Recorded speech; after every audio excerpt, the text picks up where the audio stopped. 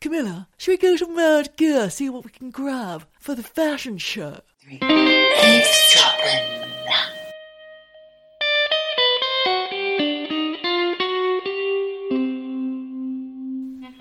Oh, hello, Michelle. Hello, Geordie. That's my scary, spooky voice. I've got in my hands, it's a bit dusty now, but do you remember Jane Beacon? She gave us this wonderful book, The Chambers Dictionary of the Unexplained. It's quite a tome. It's quite the tome. And I'd like to be able to talk about this today. But first of all, let's introduce ourselves. I'm Geordie. And I'm Michelle. And you're listening to Eavesdropping the podcast. Welcome to the podcast. Welcome to the conversation or listening in. In fact, Michelle and I are together at the moment. Normally we don't live in the same house, but right now we are together having the time of our lives. And I did notice, Michelle, today when we were shopping and bopping and whatever it was we were doing, usually it's in a charity shop, and people were listening. I think you were talking about your home life, work-life balance. Oh, my God. In the shop. Now I'm worried. You were over by the clothing and I was standing by the bowls. The woman was next to me, so she could hear you. We were having a shouting conversation across the shop. What was I saying? I said to him and he said to me. That was the conversation, something like that. And then I said this. And I was like, how dare he? All of this was going on. I didn't realise there was another lady up there. I thought it was just the two of us. She was standing next to me. God, I sound like a fucking monster. No, it was all taken out of context. But that's what we do when we're recording this very podcast, Michelle. You know, people are listening to us. I actually think it was the other way round this morning. Do you remember we were in that charity store and there was that lady going on about, I'm colour blocking this and I believe in diversity that. And she was being a complete passive-aggressive psycho. There's a lot of passive and aggression. I said to you, it's like we're not here. Yeah. And that's the first time we've ever been ignored. How dare you? We were silent. Silently sifting through the clothing, wishing it hadn't been colour blocked. Because what a mistake. Don't do that in charity shops. It's not Bond Street. Calm down. Nobody shops by colour. We just want our size bridges. We just want dresses. The product. We want dresses in size order. Product Shirts block. in size Product order. block in size order. Come on. You're talking to an ex-VM here, window dresser, by the way. Yes. I know my shit. You do. And also, it makes you just get so fatigued. You get shopping fatigue when it's set out like that. It's ridiculous. Yeah, you do. And you get a bit... You're bored. And you'll just walk away and you won't... That's why people always say to me, I don't know how you get so many nice things in charity shops. I haven't got the time or the inclination to go into those places, they'll say to me. And I now am starting to get it. It does take a lot of effort. It's funny. I love a charity shop, always have. My sister, Steph, she doesn't like them. She doesn't like chazzing. It's not for her. It's not for everyone. Well, it used to be like foraging for gold for me, but now they're trying to make it like a fashion store. I mean, I blame Mary's Living and Giving, Mary Portis, who is wonderful, by the way. It's okay for a high-end shop. You're going in there and you're going to be spending a bit more for something that's like a designer... What do they used to call those things? Those designer rewear dress agency. It's like a dress agency rather than a charity shop. Consignment stores. But it's not like that. A charity store they got given it for free. And I'll tell you, I was in there the other day. There was a T-shirt, nothing special. It was from H&M. Still had the tag on. Tag said £3.99. They were selling it for $6.99. Come on, guys. Come on. I thought... We're not dum-dums. That's a joke. What a fucking joke. Anyway, I know it's for charity. I shouldn't be complaining, but... They do have overheads. Come on. But we don't have to buy those things. We can't just go buy new. Anywho, here I am. I've got my book. Now, Michelle, it's been a bit bereft of supernatural. Some people don't like it. Too fucking bad. Sorry, guys. But we got gifted this wonderful book, and I really want to make use of it because it's huge. Listen, that's all the pages. It's chockers. There's so many pages in there. I want you to fan it. I don't want you to do the chunky page. I want you to do the... Hang on. Oh, I'll try. It's so massive. It's a... There, I fanned it. See, that gives you a very good indication of how big that book is. It's massive. And that's like just a corner of the internet. Not even a corner. That's like a fraction of the internet. That's somebody's tiny little spittle out of the corner of their mouth fraction of the internet. That's what that book is. I just opened up to this really interesting page, actually, Michelle. It is a man. Oh, I've lost the page, but I found something else interesting. It's like flicking through the Fortean times 1,000. It's amazing. Puritanical English ministers. Oh my God. That must be witch hunting. We've Sounds done that. fucking terrifying already. What's an imbolc? What's that? A what? Again, it's about the Sabbaths and the pagans. It's something to do with witchcraft. Sorry, it's not all about it. Gemini. It's in here. You're a Gemini. I am a Gemini. Gemini. It's the third sign of the zodiac between Taurus and Cancer. I thought you were going to say the third sign of the devil. Geminis are said to be outgoing and inquisitive, No. although they can be inconsistent, and two-faced. What? I mean, they just say that because Gemini is the twin, so they just want you to be like, oh, you can be nice and you can be horrible. Well, every fucking person can be nice and horrible. True. Just saying. I'm shutting this book because I've done my research and I know what I'm going to talk about today. I guess we should explain to our eavesdroppers. Why am I flicking through the Chambers Dictionary of the Unexplained? It's a research resource. It is indeed. And so what we did, you did a lucky dip, didn't you?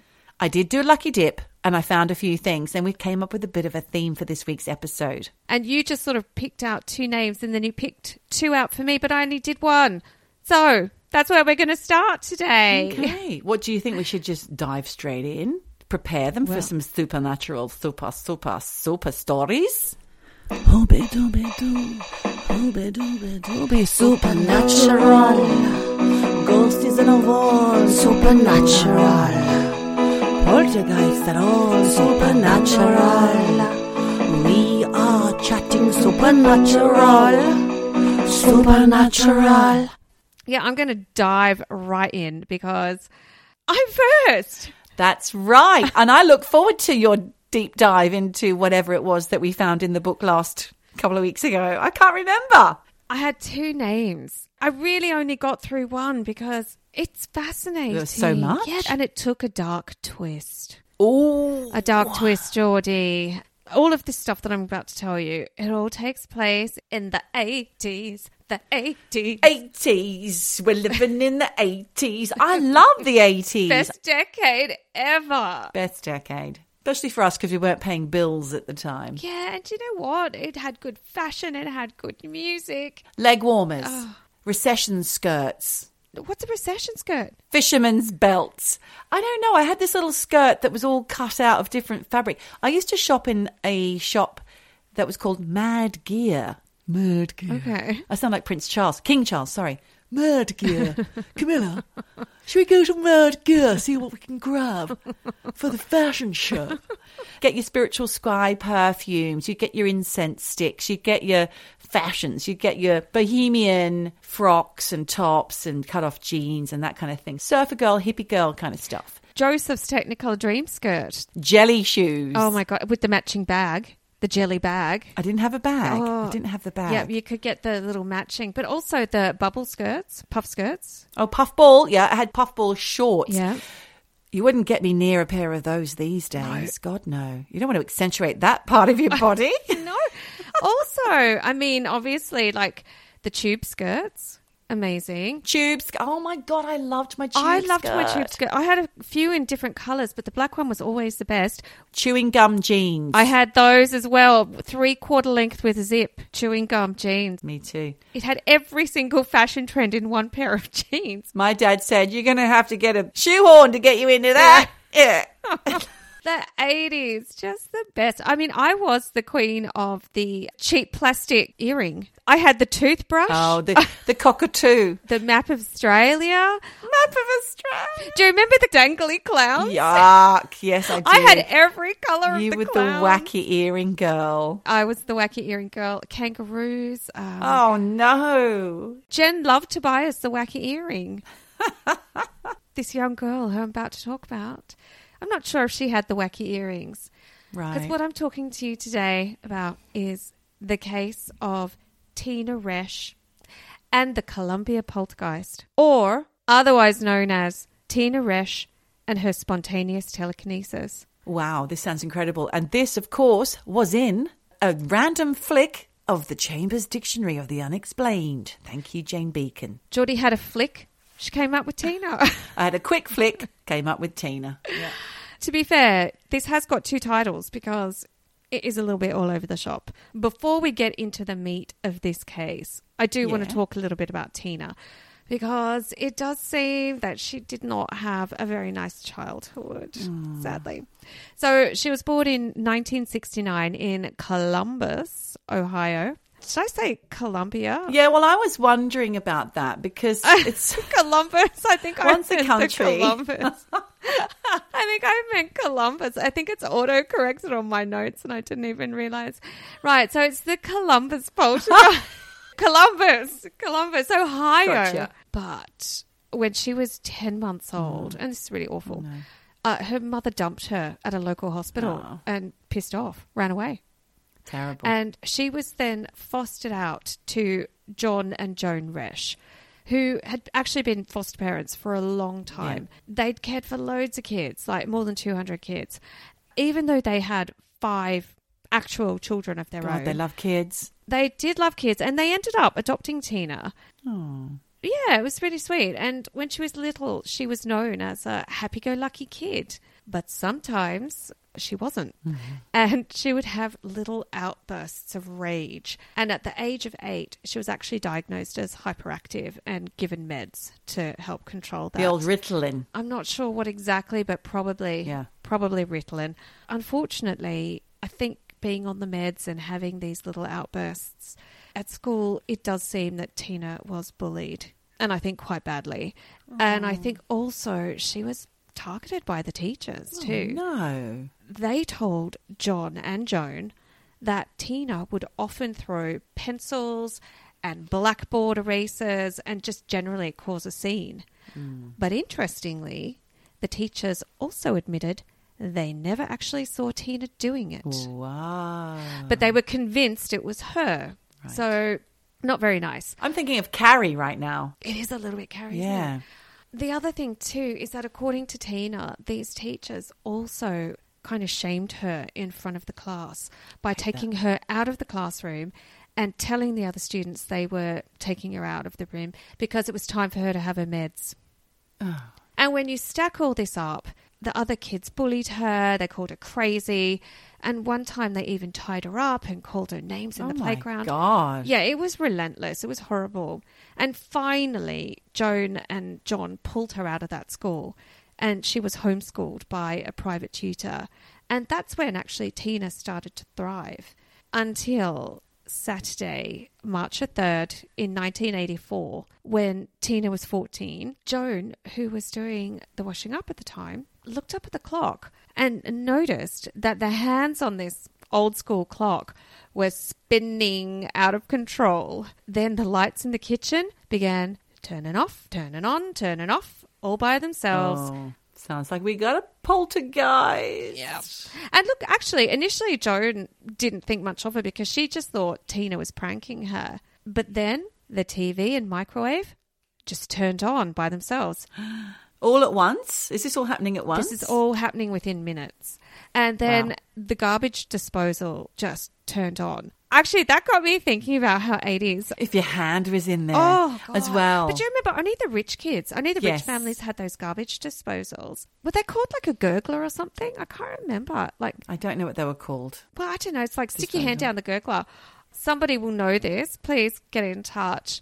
I've never heard But can you imagine, what a ridiculous thing to have? I don't know anyone who has that. Nobody is putting their garbage down the sink these days. Well, I'm sure, maybe it went down to a different pipe, but where's that going? This thing was going mad, grinding away, but with nothing in it. That's not supposed to happen. I think it's quite bad for your garbage disposal to have nothing in it. But also, it was just turning on, turning off by itself. The TV came on again. Tina, this time, was in the house, went to turn it off, but the picture and sound was still on. She even unplugged it. It was still on. No. And then the washing machine started spinning on its own. All the electricals in the house were going haywire. What would you do? I'd run from the house. Once she realised, I don't think Tina's pranking me, she thought, oh God, it must be a power surge. So she just let all this stuff just rumble on until her husband got home. Just accepted it. Yeah. And when he did, he couldn't figure out what was going on either. So he called in an electrician mate. But even when John was on the phone to this electrician, the phone line was going crazy. There was just this howling sound down the line. Oh, God. The electrician came straight over and he checked everything over and it was all fine. And in fact, strangely, I read that nothing was acting up when he was inspecting all the things. So he was like, yeah, I've got no answers for you as to why you say everything was going mad. But as soon as he went outside, everything began acting up again. And in his view, he just said, it's Tina pranking the family. And he left. Right. Okay. Yeah. Helpful. Yeah, I know. £100, please. Yeah, really, I've had that. But later that day, John was at home feeding one of the babies in a high chair. The chair with the baby in it began to move on its own. Oh, no. Yeah. And at that same time, Tina, who was in the room, was pushed out of her chair and thrown onto the floor. Oh, God. And seconds after that, a glass was thrown across the room, but from a different room. Look, within hours, shit was being thrown everywhere. And the room was trashed. It was full of broken glass and just stuff. Tina, she was a bit freaked out by this. And she's like, I've had enough. And she left the house and she went out for a walk. And when she did, everything mad that was happening inside stopped and went back to normal. No. And it was then that the penny dropped for Joan, who began to wonder if other things that Tina was being blamed for during her childhood and at school were actually out of her control. Because I think she sort of started to realise this is not Tina pranking. This is something else. Either way, Tina was connected to what was going on in that house. And the next day, it was the same again. Glasses being smashed, eggs thrown on the ceiling, other weird shit happening. And it was at this point that I think Joan and John were both like, there's a goddamn poltergeist in our house. So they got in touch with their minister who came round and tried to banish it, not just from the house, but also from Tina, because the minister felt that there was something possessing Tina. But whatever he did, it didn't work. And in fact, the minister got smashed in his leg by the sofa that just moved on its own. He was out of there just saying, I'm done. I've done everything I can. Thing is, everything just continued to escalate despite doctors finding nothing medically wrong with Tina.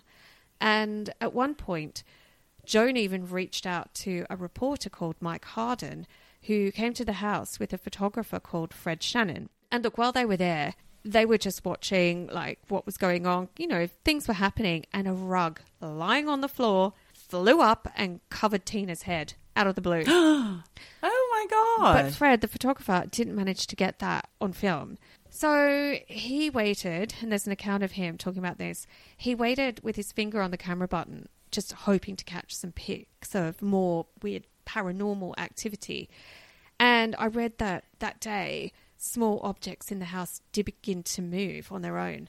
Candles, lamps, wall hangings. While the journalist and photographer were there, they all heard the upstairs shower run without anyone turning it on while everyone was still in the room. The hands of the clocks again, turning, spinning around, and there was a rattling picture on the family room wall. They were like, shit. They took it down off the wall, put it behind the couch. It just slid out from behind the couch. Oh my God. 3 times without any human touching it. And Tina's like, I just want this to stop. But as she said that, a telephone on a small table next to her flew through the air past her while she was just sitting on a chair.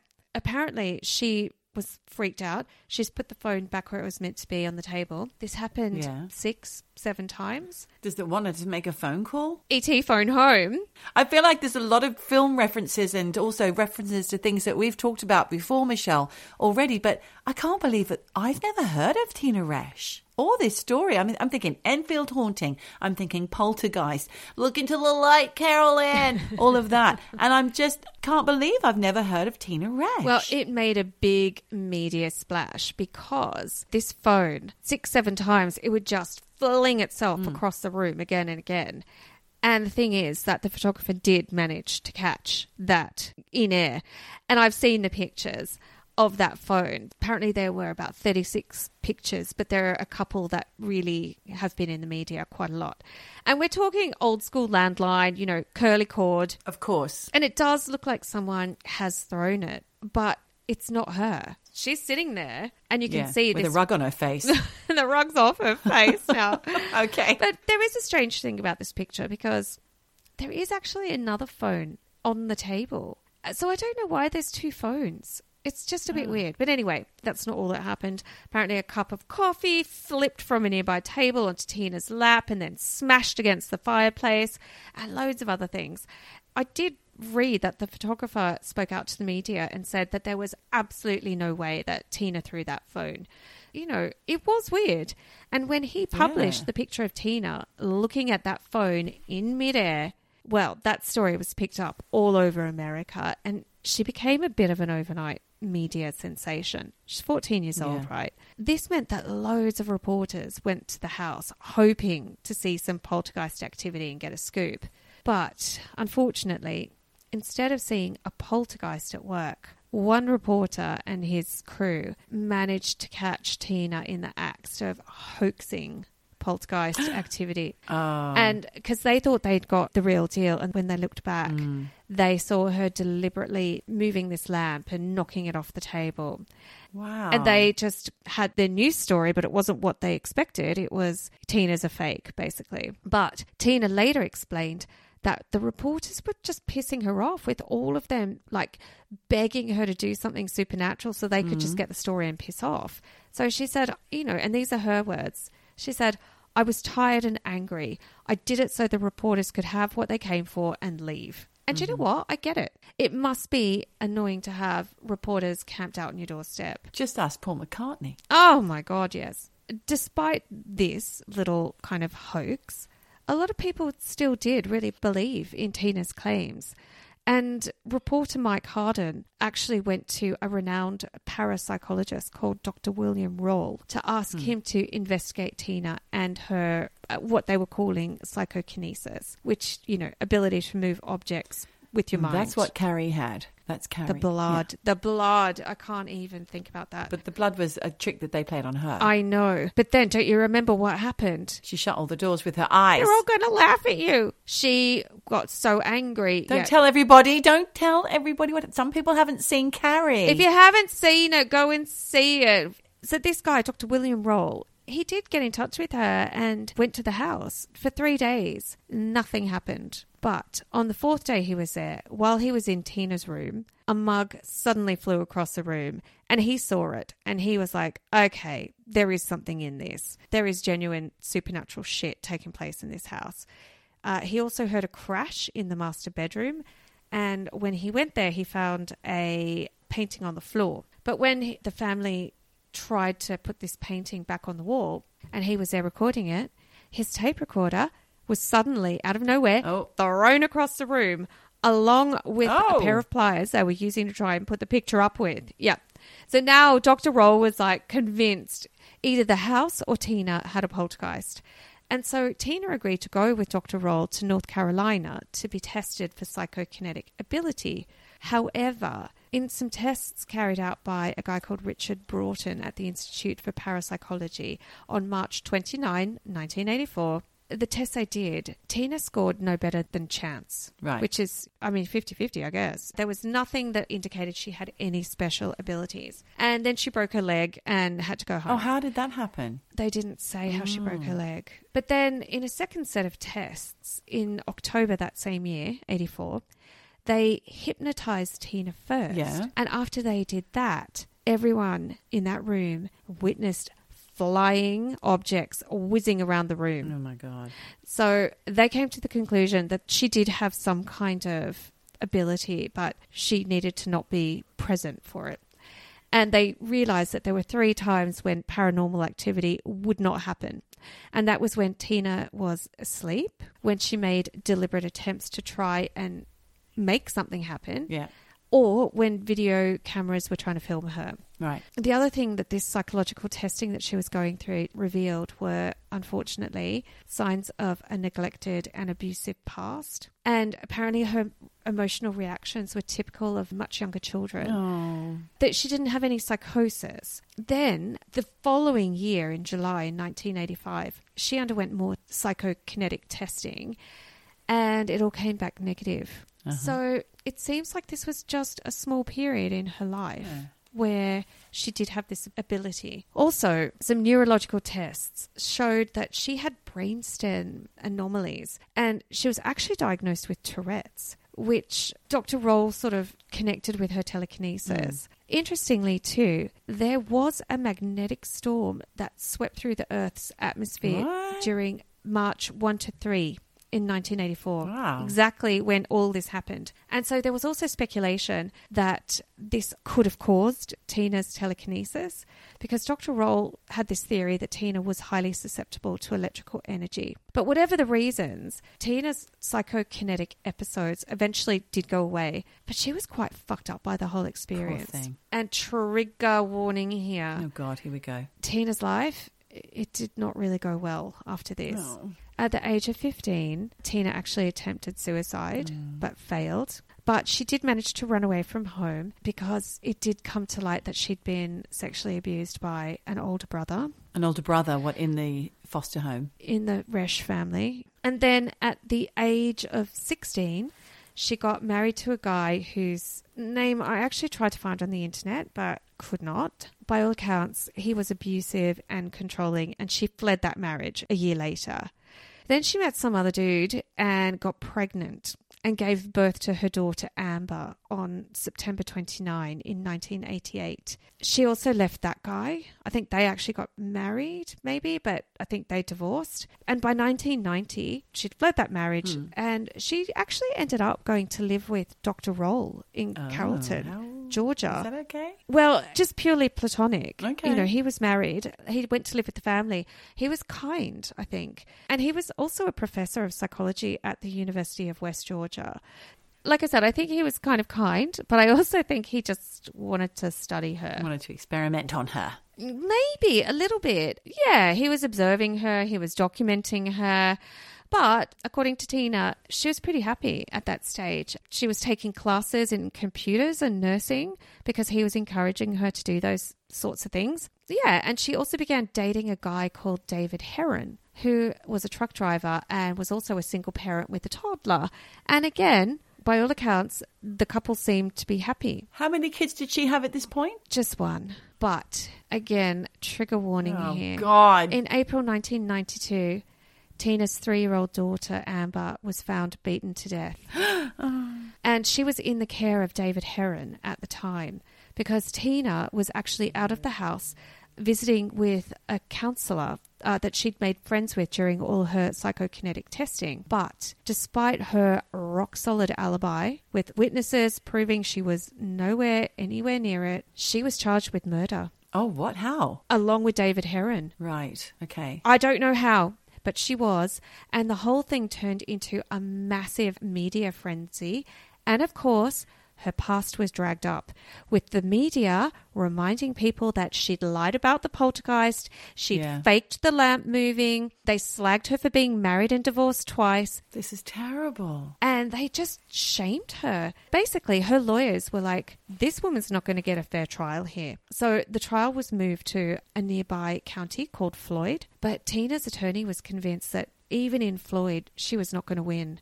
There was too much media attention, negative media attention surrounding her. A lot of hate, despite the fact she wasn't even fucking there. Her lawyer advised her to choose an Alford plea, which in the state of Georgia, where Tina was living at the time, meant that a defendant can plead to accepting punishment without the admission of guilt and still maintain your innocence. So basically, it's like, I didn't do it, I'm not guilty, but I'll go along with this and just give me the punishment. It sounds kind of fucked up to me, but yeah. She was encouraged to go for this Alford plea, and she did. Basically, her lawyers said, if you don't do this, they thought she was going to be convicted and sentenced to death. But she went on a lie detector test, which showed that she was telling the truth.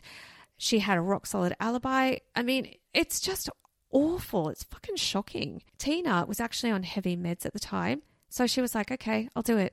She did the Alford plea. She was sentenced to life in prison plus a further 20 years. How's that even fucking possible, right? And the fucked up thing, despite being the one who was at home with Amber at the time of her murder, David Heron was acquitted of Amber's murder in February 1995 and was instead convicted of failing to seek medical treatment. He got 20 years but was released in 2011. But Tina, she's still in prison and was denied parole in 2019. Oh, my goodness. And that is the case of Tina Resch. Honestly, I was like, oh, supernatural. Oh, my God, this turned to true crime. Then it went really dark. Yeah, that's so awful, Michelle. I know. Sorry. Apologies from me. Apologies to you. Why do I always sound so Australian? Well, I've got something supernatural right here, right now, because we chose a couple of names out of the Chambers Dictionary of the Unexplained. I got Mary. I've got Resurrection Mary here to tell you about today. It's a ghost story, Michelle, and it's Chicago's most famous ghost story, in fact. Or is it urban legend? Ooh. The story is of Resurrection Mary, otherwise known as the Vanishing Hitchhiker. Those readers of the Fortean Times will know all about that. And the story goes a little like this. The setting is 1930s in Justice, Illinois, a few miles southwest of Chicago. There's a cemetery called Resurrection. Who would call a cemetery Resurrection? That's just asking for trouble here, guys. It is. It's like die and come back to life. And come back to life. Who wants that? Nobody. There's a TV show that reminds me of that. What's it called? That Australian one where they all die and then they come back. And there's a French one like it as well and an American one. I don't know. Can't remember what it's called. Anyway, a group of men are driving from the local dance hall along Archer Avenue, which is the road that the Resurrection Cemetery is on. And they reported picking up a young hitchhiker. She's all dressed in a white frock. She's party ready. She had light blonde hair and blue eyes. Party ready. Party ready. We're going party. Picking me up. Oh, Jesus. Come on, boys. It's like Madonna trekking down the Archer Avenue. Anyway, well, I was actually seeing a Brady Bunch sister at this point, or a Virgin Suicide style, you know, from that film. Anyway, on the journey, they did pick her up, and on the journey, she was totally silent. And as they passed Resurrection Cemetery, she disappeared into it. And according to the Chicago Tribune, there's a full-time ghost hunter by the name of Richard Crowe. I don't think he's any relation to Russell that I know of. He collected 36 substantiated reports of Mary from the 1930s up to present day. Okay. Her backstory is explained somehow, despite no one actually knowing who she is. It's said that Mary had been at the local dance with her boyfriend at the O. Henry Ballroom. I say it like that, Michelle, because it says O. Henry. It's not like O, comma, Henry, like an Irish name. It's O-H, Henry Ballroom. Oh, that's what it's Henry. Called. Oh, Henry! This girl and her boyfriend, they had a bust up. Mary flounced off. She's walking up Archer Avenue towards the cemetery. But shortly later, after leaving the ballroom, she's hit by a car and the driver fled the scene, leaving poor Mary to die alone on the side of the road. And Mary's family were beside themselves at their loss, and they buried her in her beautiful white dress and matching shoes at the Resurrection Cemetery. And ever since, local people, especially men, have been seeing what they think is this vanishing hitchhiker, they call her, or Resurrection Mary. A local man named Jerry Palace said he met Resurrection Mary in 1939 at a different ballroom. They were rife back in those days. It's a great Gatsby era. Yeah. He said the two danced and shared a kiss before she asked him to drive her home along Archer Avenue, where she got out of the car and promptly disappeared right in front of Resurrection Cemetery. You can have sex with a ghost. That's what it sounds like. He had a pash with the ghost. He pashed a ghost. In 1973, Resurrection Mary turned up again at another dance, Harlow's nightclub. Honestly, I have to say, you're right. She was party ready. This girl likes to party. She was totally party ready. I know. So now she's at, what is she, the 70s? So it's disco time. Harlow's nightclub. She's wearing the same dress. At this point, it looks like a faded wedding gown. And she was described as having big spoolie curls coming down from a high forehead. It's painting quite a shocking picture in my mind. She was really pale and she had powdered her face and body. That's what witnesses say. It sounds a little bit Nicole Kidman, don't you think? Yes, all white face and curly hair. Schools. Party ready. She was dancing alone in a crazy fashion and no one saw her arrive or leave. What was that? Was that Resurrection Mary? Could have been. The same year, a taxi pulled into Chet's Melody Lounge, which was across the street from the Resurrection Cemetery. And this taxi driver was looking for his fare who had absconded without paying. And he believes it to be fitting the description of Resurrection Mary. More sightings were reported in 1976, 1978, 1980 and 1989. And they all involve cars hitting or narrowly missing Mary outside that bloody Resurrection Cemetery. Wow. By the time they get out of their car, she's gone. She's outside the cemetery going, let's party. Let's party. I just love to dance. It's also said that her handprints are burned into the wrought iron fence at the entrance of the cemetery, though this has been explained away as damage from a truck, either going in and out or something, but not a ghost. But does it look like that? I have no idea. I'm imagining it's handprints. Somehow you'd see what you want to see if you believe in this. Yeah. People have tried to link Mary to someone real that's buried in the cemetery, and they discovered through their research a woman named Mary Bregovi, a young Polish-Hungarian woman who died in 1934 in a car crash. Now, a friend of Mary Bregovi heard that she was being touted as the Resurrection Mary by mid-1980s. So she told reporters about the last time she saw her, which was the day of her car crash. She says they had planned to go shopping together, accepted a ride to the shopping precinct from two young men who Mary Bregovi had met previously, but this woman's name was Rutkowski.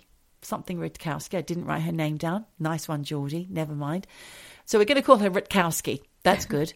So Rutkowski said that she found these boys irritating. Wild boys, she called them. Didn't like them one bit. Eventually, she convinced Mary, we're getting out of this car, despite they weren't even anywhere near the destination, but not before Mary Bregovi planned a date with them for later that night.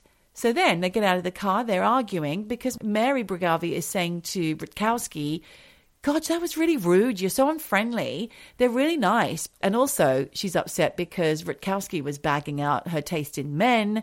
These two girls kind of fell out and went their separate ways. And they were nowhere near the shops. They went home. But Rutkowski felt strongly these boys were trouble. And the next morning, Rutkowski's mother woke her up with the sad news that Mary had been killed that night, but not on Archer Avenue. The accident was actually in another part of Chicago. So poor Mary Bregovi, it turns out, had been travelling with these naughty boys and another girl who persuaded her to change seats after the driver just got on her tits. So this girl sitting next to him, he's really annoying because, let's face it, he annoyed Rutkowski as well. And she said, oh, Mary, can we swap seats? So she did. But thanks to this generous move, poor Mary Bregovi lost her life due to being thrown through the window when they had a car accident. The others survived. Everyone else survived. Okay. This is probably grasping at straws if they think that it's Resurrection Mary, because Mary Bregovi had short dark hair and she was buried in a different coloured dress, an orchid coloured dress. What's that colour? Is it kind of orangey peach? I would think purple. Maybe. Nevertheless, the cemetery caretaker at Resurrection was heard saying he regularly saw a ghost walking the grounds and he believed that was Bregovi. Not necessarily Resurrection Mary, but definitely Bregovi. Well, there could be more than one, to be fair. Well, it is called Resurrection Cemetery, let's face it. Come on, guys. So the search continued for Resurrection Mary, and another possibility came up. Anna Maria Norkus, who died in 1927, also in a car crash, whilst on her way home from the O. Henry ballroom. And it could be more likely because this Mary, though only 13 years old, was blonde and slim, and she loved to dance. Right. And she had begged her dad to take her to the dance hall for her birthday. So he did. And on that evening of July 20th, 1927, they arrived at the O. Henry ballroom, along with a friend of her father's and the partner of her father's friend. They left around 1:30 a.m., passing Resurrection Cemetery by way of Archer Avenue, but at some point on their journey, the car lost control and they fell off a hidden 25-foot deep railroad cut in the road. Sadly, Anna Maria was instantly killed, but her father survived, and he suffered terrible abuse for allowing his daughter to attend the dance. But in reality, it was the fault of the road workers who neglected to put warning signs up, because another death occurred that very same night. Right. In the same way. So it was a road hazard. Local resident Gail Ziemba lives right across the road from Resurrection Cemetery and has lived there for 20 years. She has been quoted as saying, "I've never seen anything." Oh, okay. But believers counter this by reminding us that only men can see Resurrection Mary. Oh, that's bullshit. A ghost is a ghost is a ghost. Men such as the owner of Chet's Melody Lounge, Chet Prasinski, who, back in 1996, was backing his car out of his driveway when a man came rushing over, distressed, shouting that he needed to call for assistance because he had hit a woman on Archer Avenue but couldn't find the body.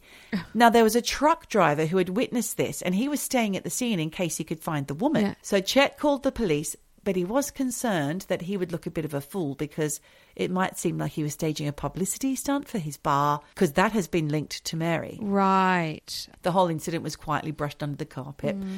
So we have a vanishing woman here in England. It's in Kent, near Maidstone to be precise. It's a place called Bluebell Hill, which sounds gorgeous.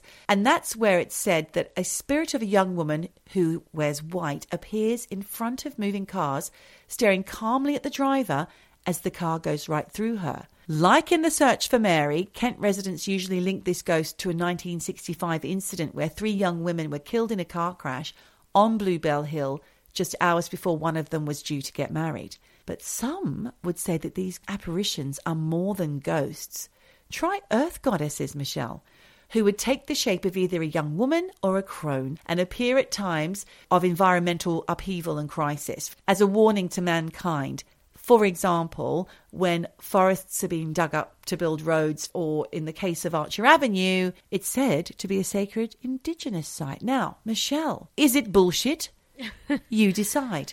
I have to say, I probably do call bullshit on it. The thing is, you do actually hear about ghostly hitchhikers a lot. Not just Resurrection Mary, but it seems to be a very folkloric thing that a girl has died, not in her party gear, but there's always like a female hitchhiker who gets picked up and then vanishes. It's an old one, yeah, it's an oldie and a goodie. The old vanishing hitchhiker. Yeah. Just pick up any copy of 40 and Times, you'll find it in there. Bullshit. Speaking of bullshit, Michelle, the Chambers Dictionary of the Unexplained has another Mary, which I am going to tell you about. Mary Toft. She lived between 1701 and 1763, back in those great times, and we talked about them recently in the witchy times. She was an English woman from Godalming in Surrey, not far from where I'm sitting right now. And she caused quite a stir in 1726 when doctors believed she had given birth to rabbits. What? Oh, that is ridiculous. Mary was married and she was around 24, 25 years old, and she and her husband had already had 3 children. She's pregnant again for a 4th time, and as it was in those days, she had to continue working in the fields. While she was pregnant, it's said that Mary developed a fascination with the furry creatures, rabbits, and after getting excited because she saw one during a shift in the fields, she miscarried. Now, this story reminds me of the film The Favourite, starring Olivia Colman. Did you see that? That was so good. I didn't. Really good. There's a rec for you. It was really good. It's about Queen Anne, and it's all pretty fictionalised. But in the film, she has 17 rabbits, 1 for each child she's lost.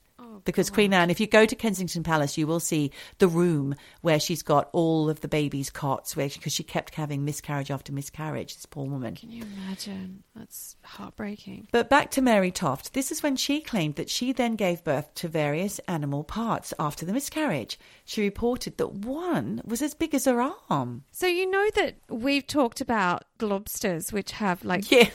A tooth and a bit of hair in it or something, you know. Yes. Maybe there is something. Hold your thoughts. Oh. Michelle, hold your thoughts. Okay, Hear me out. I'm hearing you out. Hear me out. It's going to get... Listen, I'm going to give you a trigger warning right here, okay? The attending women at this strange birth took one of these pieces to the local surgeon and baby deliverer, John Howard, who came to investigate. Mary once again went into labour and appeared to give birth to several more animal parts. Over the next few days, John Howard helped her give birth to and this is quotations because it's oldie-worldy language, 3 legs of a cat of a tabby colour and 1 leg of a rabbit. And it's spelt rab-et, not it. The guts were as a cat's, and in them were 3 pieces of the backbone of an eel. What? Devil's work. Oh, my God. Toft appeared to go into labour once more, and over the next few days delivered more pieces of rabbit. I don't like saying that. Sorry. Which orifice is this coming out of, Geordie? The usual one, Michelle. Because I feel like if she's shitting out rabbit, I could understand that, but you can't be giving birth to rabbit. Keep your mind open. He immediately informed several other prominent physicians, which brought the case to the attention of Nathaniel St. Andre, who was the king's surgeon. This is King George I. Here is a letter from John Howard to a doubting physician. Sir, since I wrote to you, I have taken or delivered the poor woman of 3 more rabbits, all 3 half-grown, one of them a dun rabbit. The last leapt 23 hours in the uterus before it died. As soon as the 11th rabbit was taken away, up leapt the 12th rabbit, which is now leaping. If you have any curious person that is pleased to come post, may see another leap in her uterus, and shall take it from her if he pleases, which will be a great satisfaction to the curious. If she had been with child, she has but 10 days more to go, so I do not know how many rabbits may be behind. No! I have brought the woman to Guildford for better convenience. I am, sir, your humble servant, John Howard. Jesus Christ. St. Andre went to see her with John Howard, and within hours she delivered a rabbit's torso. St. Andre examined the rabbit to see if it had ever breathed. This is a test that people do for, like if a baby is born, to test if it was actually stillbirth, to make sure nothing untoward has happened. You can place a piece of its lung in water to see if it would float, and it did, which meant that the lung had been aerated and it had breathed. He then examined Toft, and his findings were that the rabbits were bred in her fallopian tubes. And if this wasn't enough, the following day, St. Andre was present to deliver some rabbit skin, followed by a rabbit's head. Sorry. What? It's so rank. I'm sorry. Oh, my God. Ectopic rabbit rumblings. Awful. These were medically inspected and found to resemble parts of a cat. He then concluded that Toft's case was genuine, despite all of this, but the king sent another surgeon, Sir Cyriacus Arles. We're going to call him Arles for my benefit, really, because it's a big old name. Purposes of the tape. Who wasn't so convinced. So when he arrived to examine Mary, he found no evidence of pregnancy. He also noted that Toft was acting suspiciously. She was keeping her knees and thighs together as if to prevent something from dropping down. Ew. So she's shoving things up there. Could be. Starting to look that way.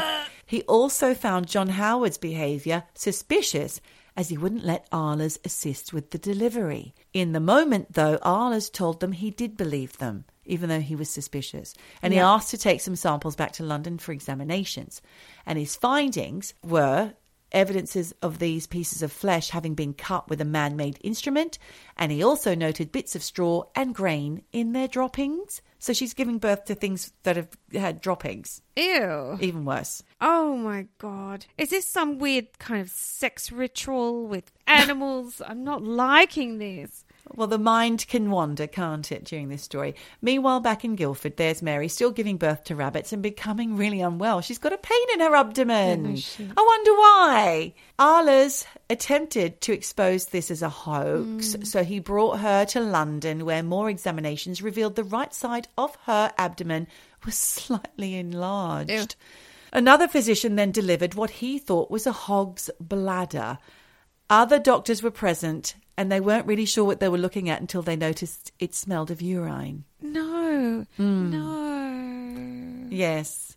At this point, Mary was famous all over the land as the lady who gave birth to rabbits. Some believed in something called maternal impression. This is where people believe that conception and pregnancy might be influenced by what the mother has either dreamt or seen. And because we're back in the kind of a long time ago, 1700s, people can believe these things. You know, witches and all that stuff is really going off. Yeah. An investigation to uncover the truth took place, and it was discovered that for the past month, Toft's husband Joshua had been buying young rabbits. Also, a staff member where Mary was being investigated confessed to being bribed by Mary's sister-in-law to bring her a rabbit. Eventually, she confessed to the hoax. She claimed that after her real miscarriage, her cervix was still open, which it can be, Michelle. That's what happens. So she had an accomplice pop the body of a cat with its claws into her womb. Just pop that in there. And I'd say around about now, anyone with a cat or a womb will be switching off. Sorry. Oh, my God. It's horrendous. What makes you think, oh, I've lost my baby, I'm just going to shove a cat up there? Money. Oh, She thought it would give her some money. Also up there was the head of a dead rabbit. In addition to this, they came up with the story about Toft working in a field and being startled by a rabbit, becoming obsessed with rabbits, da-da-da-da-da. And this carried on with animal parts being inserted into her vagina for all her further contractions and deliveries. Oh, my God. So she didn't get the money. She thought she'd be paraded as a miracle of science, and that was preferable to working in fields while up the duff. But ultimately, Mary Toft was thrown in prison for fraud, or rather, for being a vile cheat and imposter, was the charge. And the damage to the medical profession at the time meant the public lost their faith, and a lot of embarrassment ensued because there was the king's physician who, for a little while, was all on board. Was believing this rubbish. Oh, my God. The affair impacted society for some time, with satirists having a field day. We've got Alexander Pope and William Pulteney anonymously, now I don't know how I've got their names there if it was anonymous, but they seemed to have published the following satirical ballad called The Discovery, or The Squire Turned Ferret. It was published in 1726, and I'm going to finish this episode with a little snippet, or maybe it's the whole thing. Most true it is, I dare to say, ere since the days of Eve, the weakest woman sometimes may, the wisest man deceive. And that's the story of the lady who gave birth to a bunch of rabbits. Or did she? Or that's the story of a woman who put dead cats and rabbits up a fanny and then had them pulled out. I would say prison would be the least of her problems at this point. I would say that there's going to be some infections. I would say that there's going to be some issues. Some mental fucking health issues here. Yeah. Like, to be fair, she was probably not in the right state of mind after losing a child. She probably was just wild with grief. But come on, you don't shove a kitty cat and a bunny. Cut up. And a pig's bladder. Oh, man. Grim. Yeah. It's grim. At the time, Michelle, something else I read, at the time, rabbits were not pets. Because, going back to the favourite where this queen had all these pet rabbits, I read a little bit about the film. Rabbits weren't pets at the time. That was just a little bit of artistic license that the director took. At that time, rabbits were food. Right. But jugged hare and roast rabbit pie and all those things mysteriously disappeared off tables around that time. No one wanted to eat them. No. Oh, my God. Well, thank you, I think. I don't know what I'm thanking you for, because that was grim. Oh, it's my pleasure. I'm so glad to have brought you that. That was just a little something from Chambers' Dictionary of the Unexplained. Thank you once again, Jane Beacon, for your generous gift. The gift that keeps giving. It is indeed. It just keeps giving.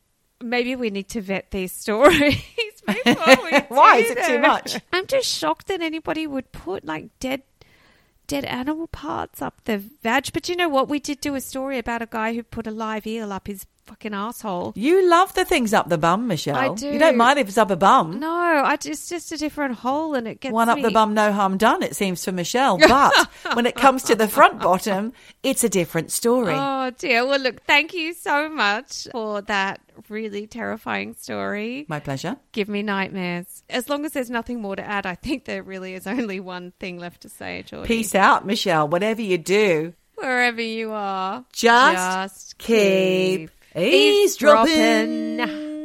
Eavesdropping.